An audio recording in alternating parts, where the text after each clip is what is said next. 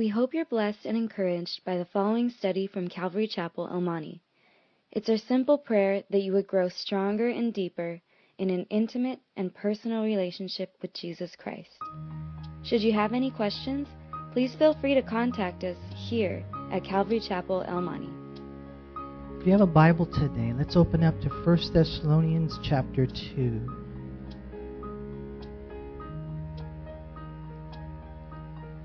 1 Thessalonians chapter 2, as today we finish this chapter, verses 13 through 20.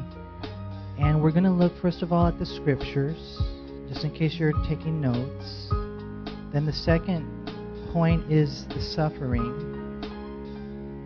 And then the last point is the saints. We read in verse 13, it says, "For this reason we also thank God without ceasing. Because when you received the word of God which you heard from us, you welcomed it, not as the word of men, but as it is in truth the word of God, which also effectively works in you who believe." We see first of all the scriptures. Paul was grateful for the Thessalonians. If you remember last week we studied in chapter 1 verse 2. It says we give thanks to God always for you all, making mention of you in our prayers. Paul was grateful to God for the Thessalonians themselves, that they were truly saved. We saw that in chapter 1. But here we see he's grateful for something else. It's a different reason. Paul, we see here, is grateful to God that they had received the word of God for what it was, for what it is in truth. They had received that message as the message from God.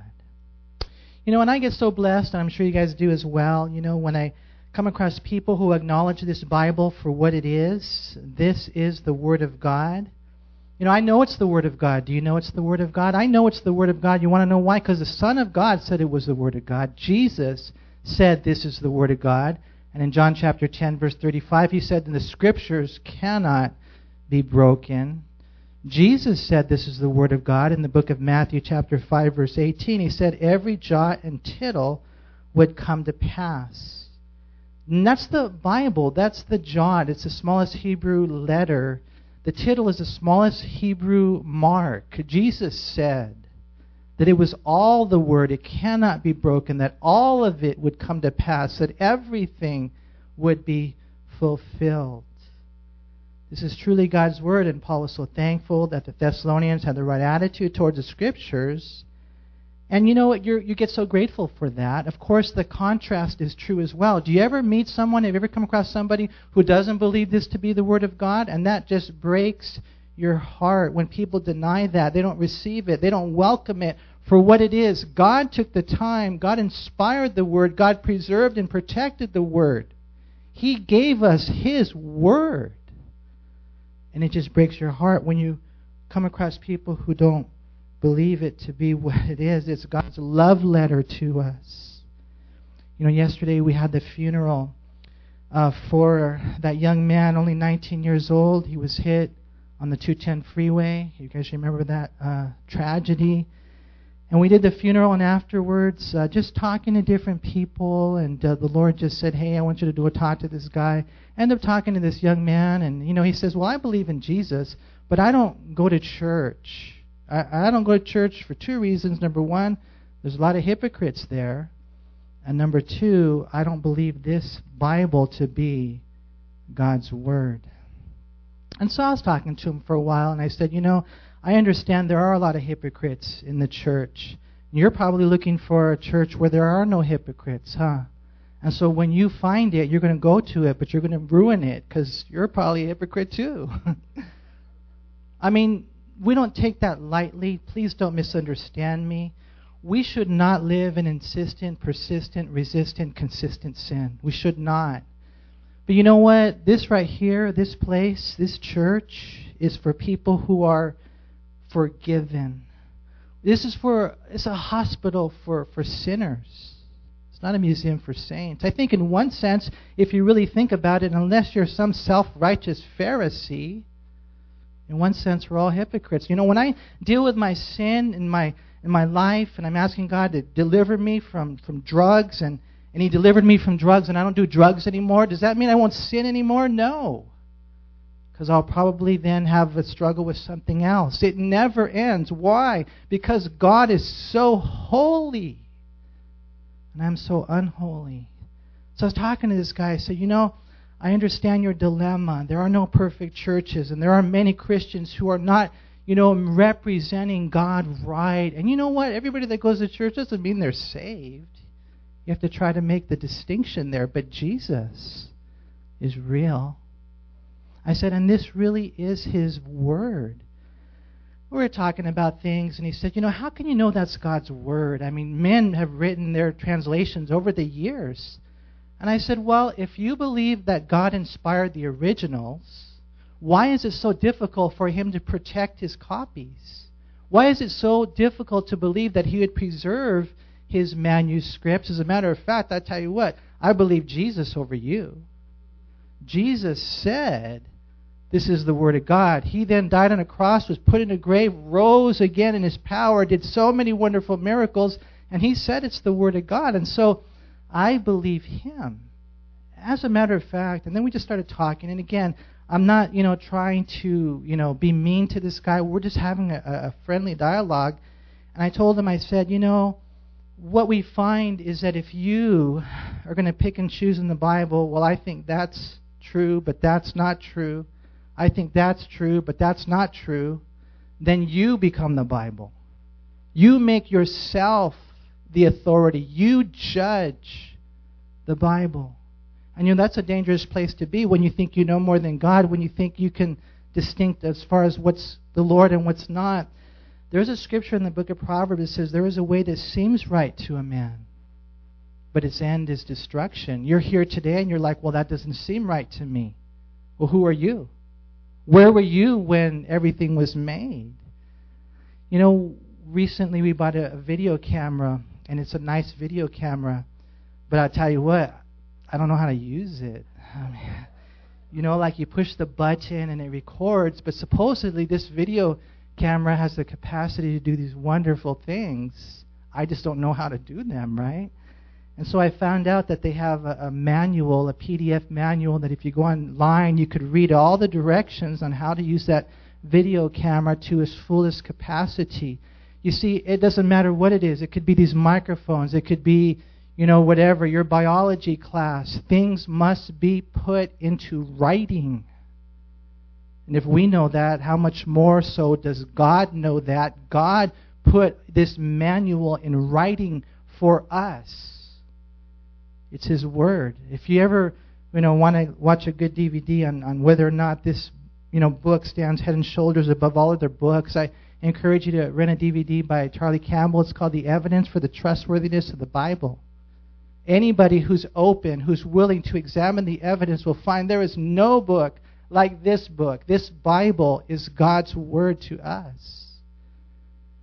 The other day, someone told me about a song by a Christian band, and it was a kind of a funny day.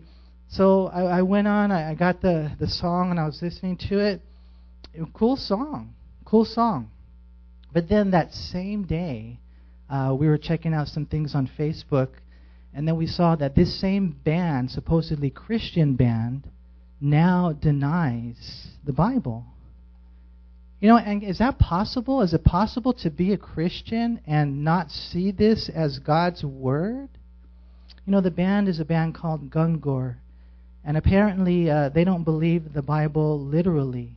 This is what the article says, dated August 5th. It says, the Christian music world has been abuzz in recent days about the unorthodox theology of celebrated Dove Award-winning musical artists Michael and Lisa Gungor, known for popular worship songs like Dry Bones and Beautiful Things. Citing an interview in the Oakland Press, World Magazine noted that Michael Gungor, 33 years old, revealed that he lost his metaphysic in 2012. The pastor's son from Wisconsin, according to the World Magazine, also reflects his departure from traditional Christianity on his latest album. This is what he said. He said, I have no more ability to believe, for example, that the first people on earth were a couple named Adam and Eve that lived 6,000 years ago. I have no ability to believe that there was a flood that covered all the highest mountains of the world only 4,000 years ago, and that all the animal species that exist today are here because they were carried on an ark and then somehow walked or flew all around the world from a mountain in the Middle East after the water dried up. He continued, I have no more ability to believe these things than I do to believe in Santa Claus or not to believe in gravity. He said, I try to find some value in them as stories, but nothing more. You know, it's funny. He said, I can't believe in Adam and Eve. He said, I believe in Jesus, but not Adam and Eve. Jesus believed in Adam and Eve. He said, I don't believe in Noah and this flood. Jesus did.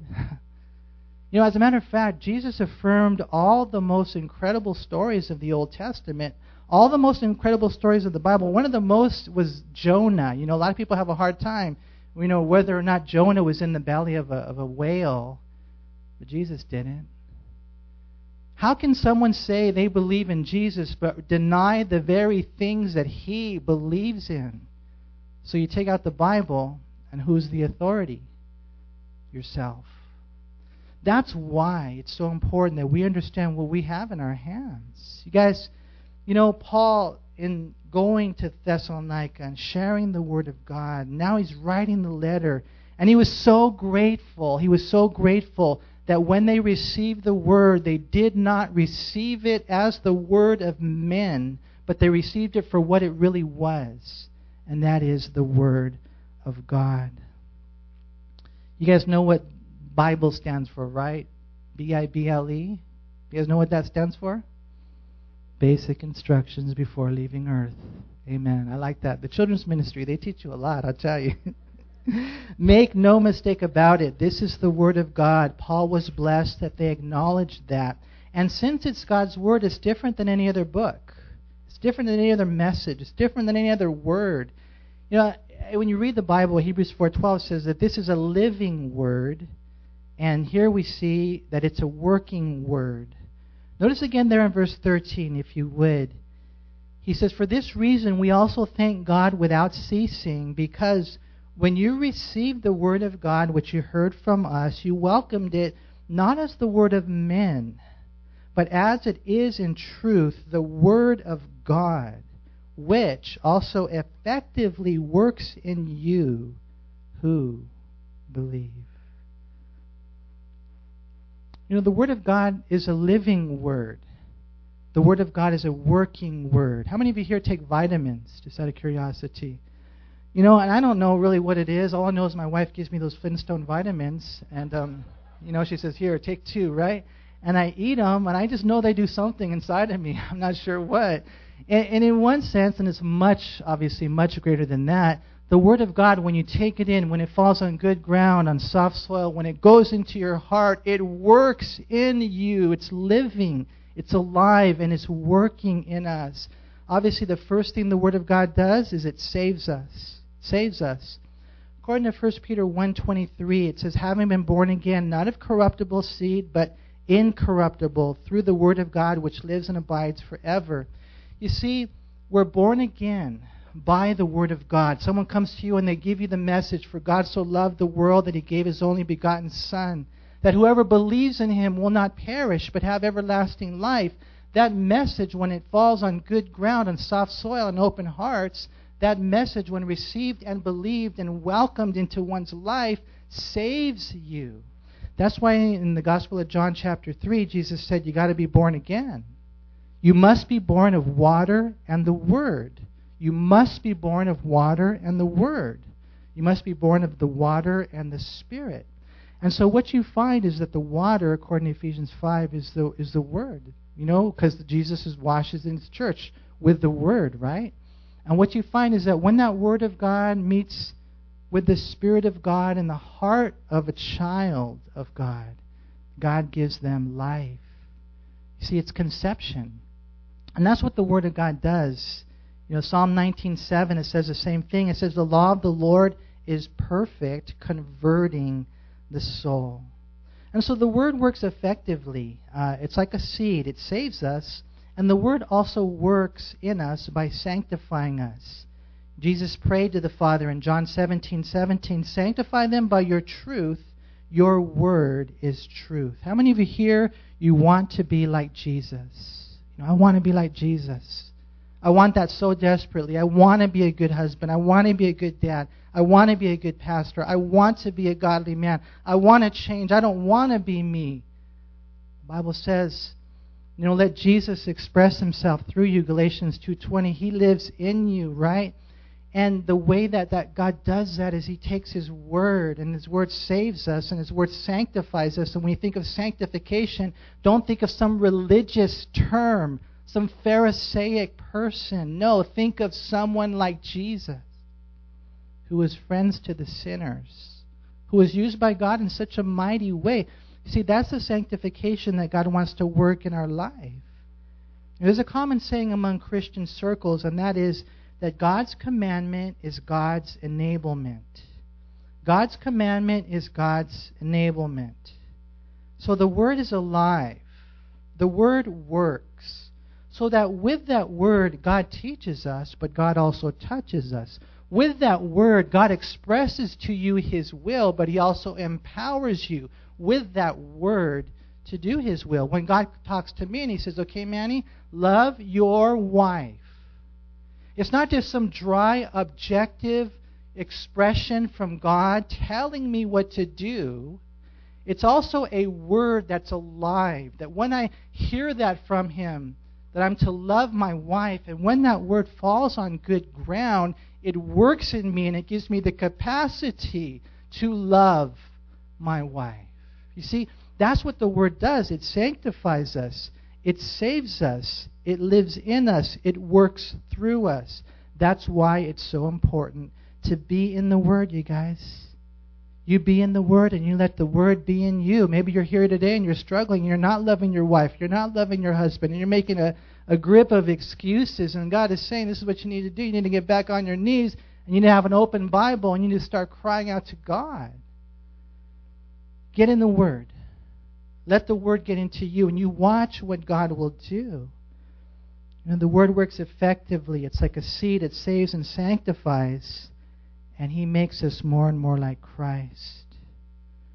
This is not just religious stuff. This is nitty-gritty. This is real life. This is the person who goes through the hard times. Yes, because we go through the hard times. But even though we go through the hard times and the devil is doing everything he can to take you away from the Lord, you're still here. See, that's what we see next. Look at verse 14. It says, for you, brethren, became imitators of the churches of God which are in Judea in Christ Jesus. For you also suffered the same things from your own countrymen, just as they did from the Judeans. Paul says, you guys, I'm so grateful to God because, man, when we came to you and we gave you the message, you received it for what it was the Word of God. I'm so grateful to that. And that Word works in you. It's working in you. One of the things I see is that you are such a strong witness that you're being persecuted. You're such a strong witness that you're suffering. And even though you're suffering, you're still abiding in Jesus Christ. And he was so blessed by that. Paul said in verse 14, so much so that they became imitators of the churches of God that were in Judea, and that they suffered at the hands of their own countrymen.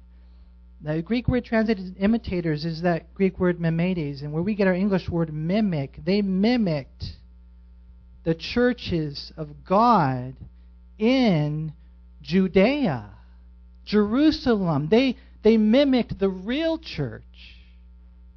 Not just some wannabe church, the real church there in Judea and Jerusalem. They mimicked them, the church of God in Judea. And he's just, man, so blown away. You guys are real. You're not some of those plastic Christians that are out there.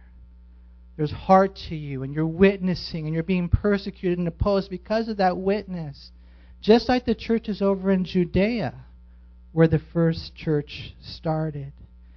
You see, the Judeans suffered persecution primarily from the Jews in Judea, and the Thessalonians suffered persecution. If you read Acts 17, that's the background to this, from their countrymen. That's what the Bible says here. And when I read Acts 17, I see it was the Jews who were in Thessalonica, but maybe they stirred up the Thessalonians that didn't believe. All I know is that they suffered persecution at their hands. And understand this, you guys, when you get hit with persecution, it's a good sign. You know, in the world that we live in today, there's a lot of persecution going on. There's a lot of people who are dying, suffering. We know Pastor Saeed. We need to pray for him. You guys know what's going on in Iraq. You guys know the tragedies that this crazy, demonic, dark, depraved group named ISIS, they're killing Christians. They're killing innocent people. And they're calling for the murder of Pastor Saeed in Iran, in Iraq. All these things are happening, right? And so here we are in America, and you're wondering, well, what about us? Are we being persecuted? Maybe you are. Maybe because you're a Christian, you didn't get that promotion. Maybe because you're a Christian, your boss is coming against you. Maybe because you're a Christian, you're being ostracized, and you weren't invited to the family reunion or whatever. And then so they have the family reunion, and then you find out about it, and you're like, hey, I didn't get invited. And so you call up your auntie, hey, how come I didn't get invited to the family reunion? She says, oh, you didn't get the invite? I thought we sent it out to you. No, you just don't like me, huh, because I talk about Jesus. That can happen. And that's actually a good sign. As a matter of fact, if you're not being persecuted, then more than likely something's wrong. You're probably compromising somewhere. You're probably trying to make everybody happy rather than trying to, first of all, make them holy, rather than trying to bring them to the Lord. See, we got to be careful. Jesus said in Matthew 5, when they persecute and revile you and say all kinds of evil things against you, he said, jump for joy, rejoice, for great is your reward in heaven. And so here they are, and they're suffering. They were staying with the Lord, even though, man, they were there in such a difficult setting.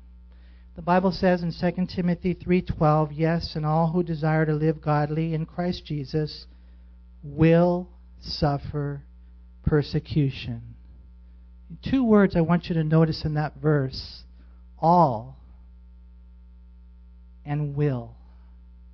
See, if you're really living for the Lord, you can't say, well, it's because I live in a Christian country and there's no opposition, there's no persecution because I kind of live in a Christian country. No, the word is all. All. All who desire to live godly in Christ Jesus. And then it doesn't say might. It says they will. They will suffer persecution. And so the enemy, basically, he'll come after you. And the question is, what will you do at that point? A lot of people, they slow down. And I pray that we wouldn't. I read a story. It was a story that took place during China's Boxer Rebellion of 1900. And apparently insurgents captured a mission station, and they blocked all the gates but one.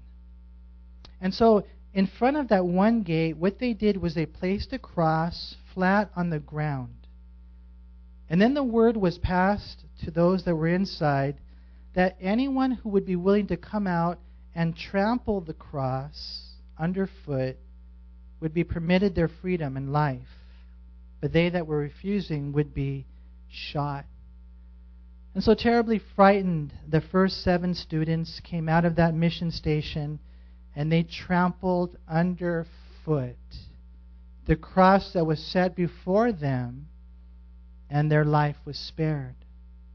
But then an 8th person came out. It was a young lady. And what she did was she came out and she kneeled at the foot of the cross. And she got up and she went with eyes wide open to the firing squad. And it was there that they killed her. But you want to know what happened after that? 99 followed her example. And they did not trample that cross underfoot. You see, when we get tested, we're going to get tested. People are watching us. How will we react to persecution? It's a good thing if you get persecuted, mimic the real church. Mimic the Judean church.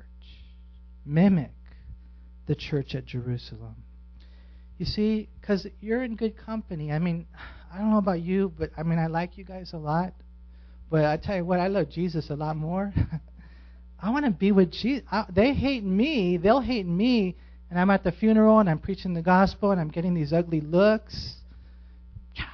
No, I'm just joking. They didn't do that. But, you know, they hate me because they hate Jesus.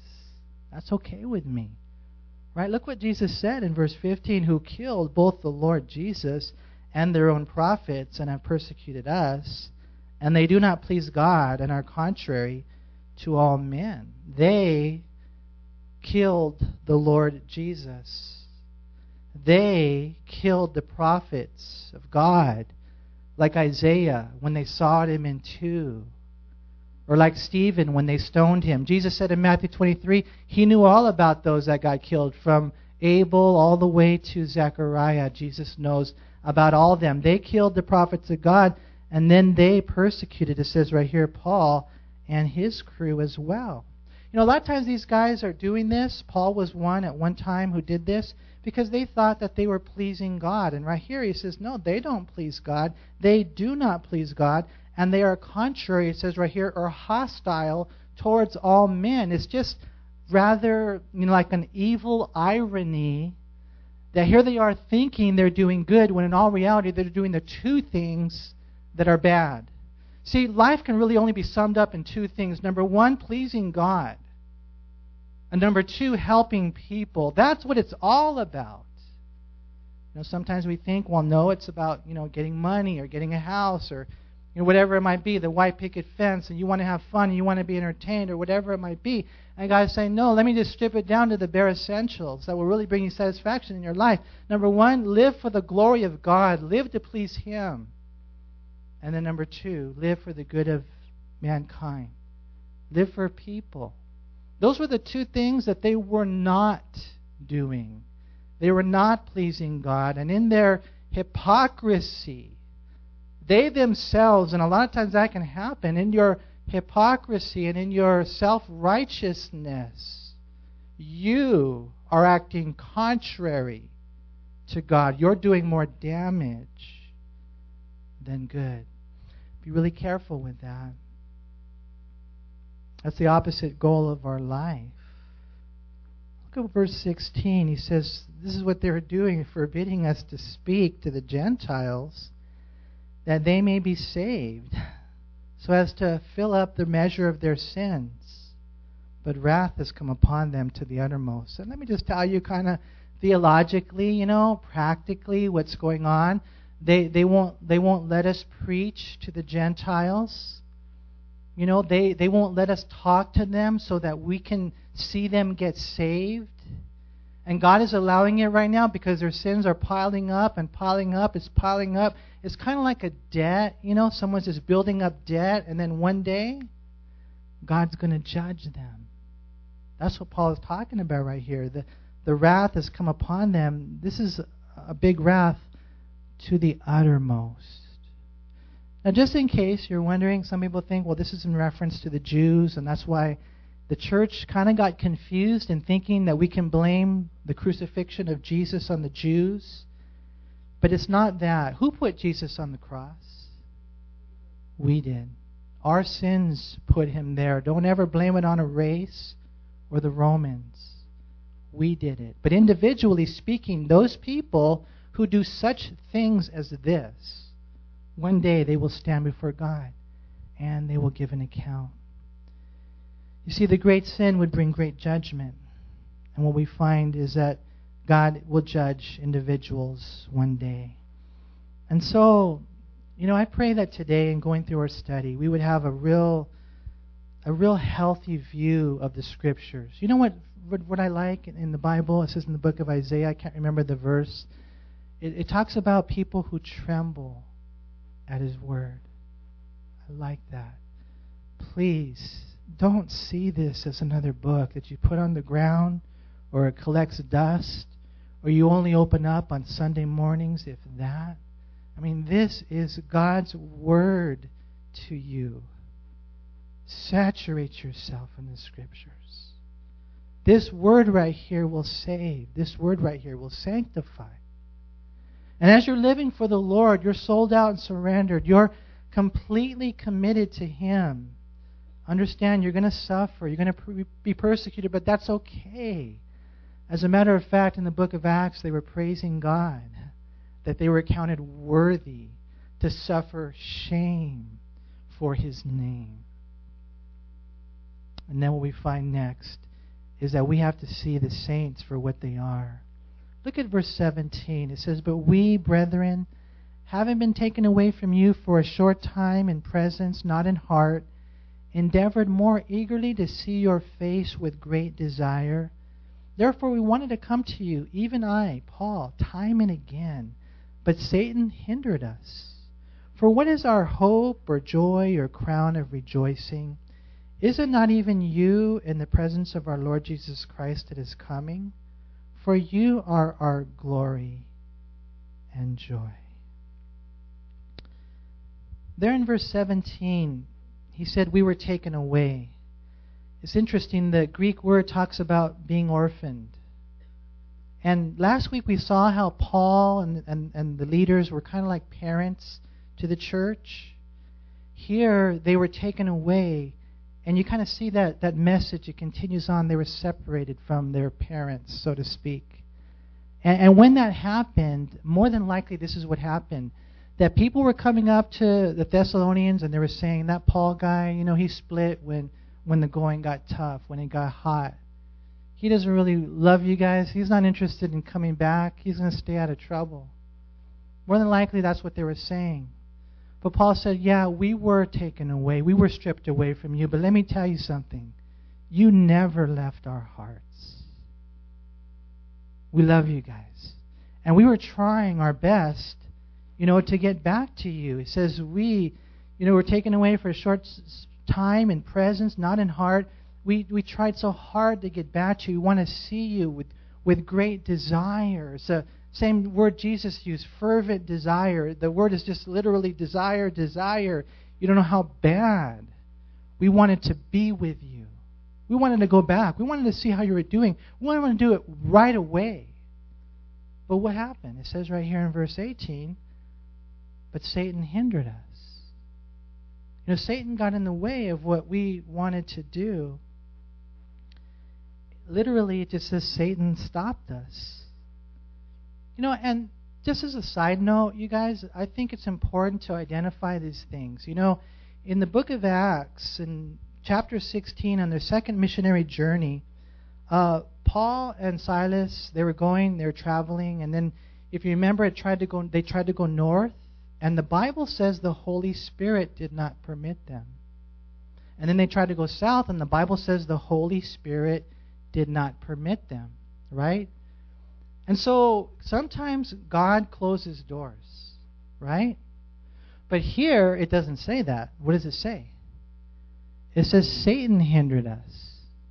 So you're going through life, and I'll be honest with you, you wonder, and I wonder sometimes, Lord, is that you or is that the devil? Do you ever wonder that? You guys ever wonder that? You're going through life and you're wondering, is that God or is that the devil? Well, and some of you might not even care. You might not even, does it really matter? You know what? It does matter. It does matter. Because if it's God closing the door, then do you want to open that door? You're going to fight against God? And some people, they do fight against God.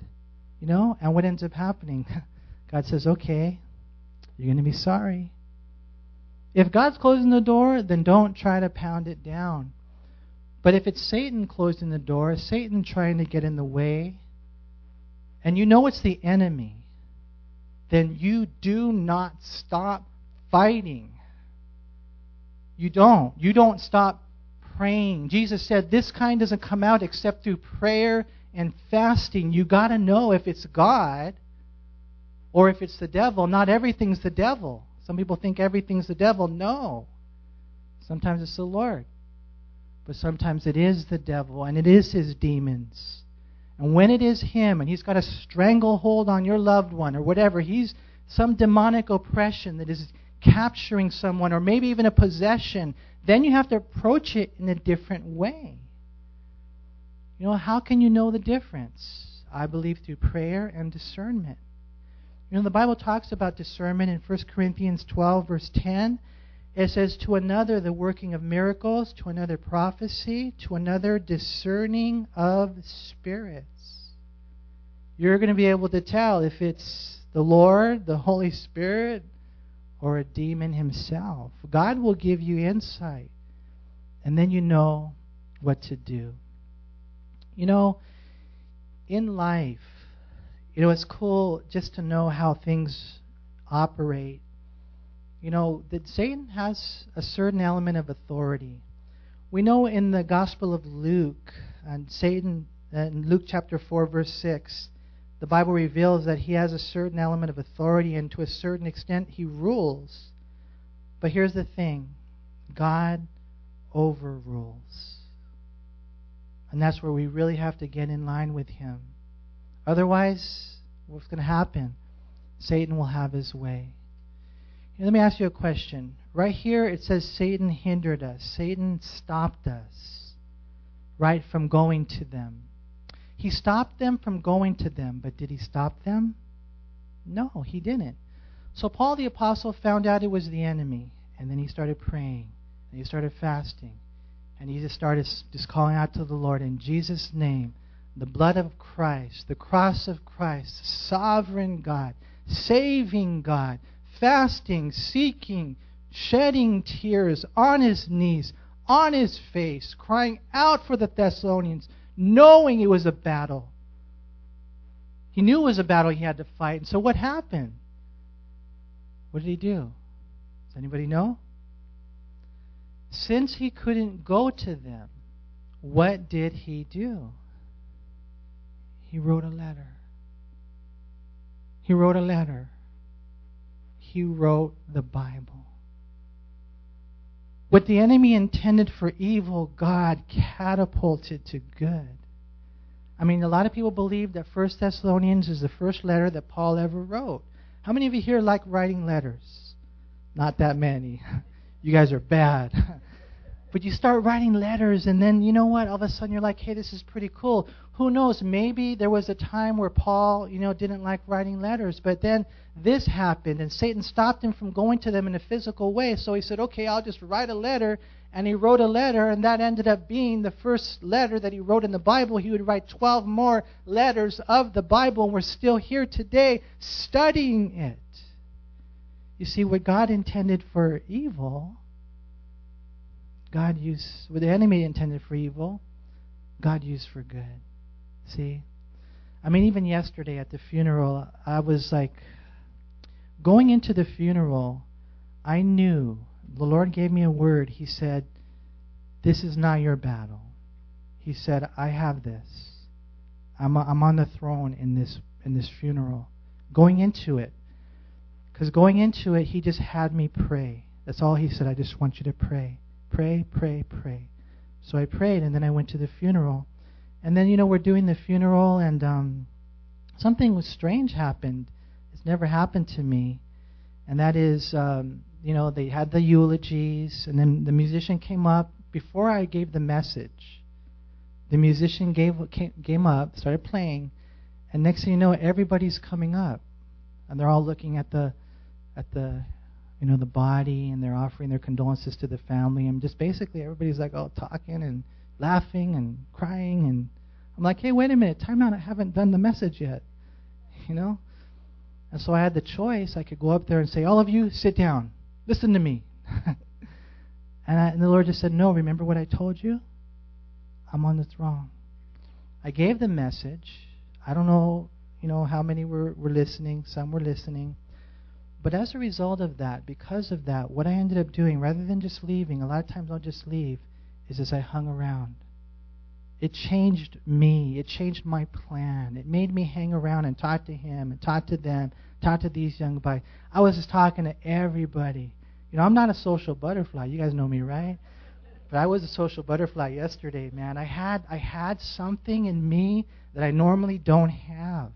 I had that in me, and I was just let me talk to you. Let me talk to you. And then even at the end, I got a chance to talk to all these young people. There's probably about a good 10, 12 young people that are sitting there in the parking lot. And I just had so much joy in being able to go up and talk to them and share the Lord with them. They were all having a beer, to Justin. And I said, hey, man, you don't need that. Let me tell you about Jesus. I wouldn't have done that if, the enemy hadn't done his thing. You see, it just changes everything. We saw what happened with Joseph. We saw what happened with Moses. And we saw what happened with Jesus when he died on that cross. The greatest tragedy of all, in one sense, became, the greatest triumph. And so, he says in verse 18, therefore we wanted to come to you, even I, Paul, time and again, but Satan hindered us. He knew it was Satan. Because he says, for what is our hope or joy or crown of rejoicing? Is it not even you in the presence of our Lord Jesus Christ that is coming? For you are our glory and joy. They were saying that Paul didn't care. Paul was saying, oh yes, I do. I tell you what, Thessalonians, I would love to be with you. I would love to be there in Thessalonica. But even more than that, I want you to be there in heaven. And one day when we get to heaven, I don't know what do you guys ever think about heaven? You ever think about that? What's it going to be like? You're like, fat-free pizza. It's going to be cool. And I'm going to have a really nice house. It's going to be one of those smart houses. Bluetooth everywhere. No wires. I mean, you name it. We start thinking about all these things. I'm going to be tall and no more gray hair. I'll be buff. I'll have a six-pack like that, I don't know. We start thinking about all these things in heaven. But what's going to be your reward? Are you going to get a crown? Are you going to get $1 million? And I know you guys know that we don't want any of that. Heaven is Him. And heaven is you. You. That's what He's saying. You're my reward.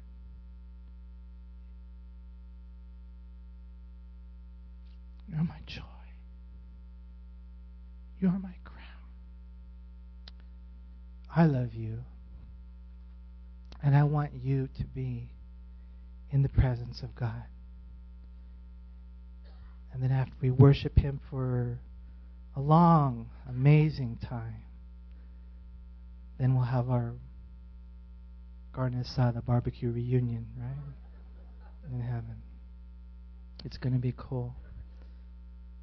The Bible says the same thing about Jesus. In Hebrews 12, verse 2, it says, who for the joy that was set before Him endured the cross, despising the shame, and has sat down at the right hand of the Father.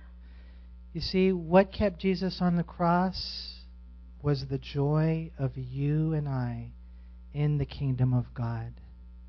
Don't ever forget that, you guys. I know life is hard. I know we have challenges, multiple distractions. But I pray that today God would take His word and He just plant it in your hearts, and that we would know how to approach the Scriptures and how to approach suffering and even how to approach the saints.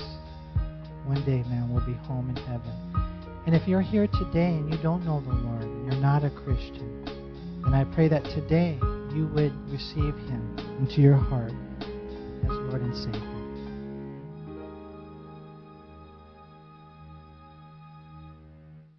We hope you were encouraged by this study. If you have any questions, please call us at Calvary Chapel El Monte at area code 626-454-3414. Remember that Jesus loves you.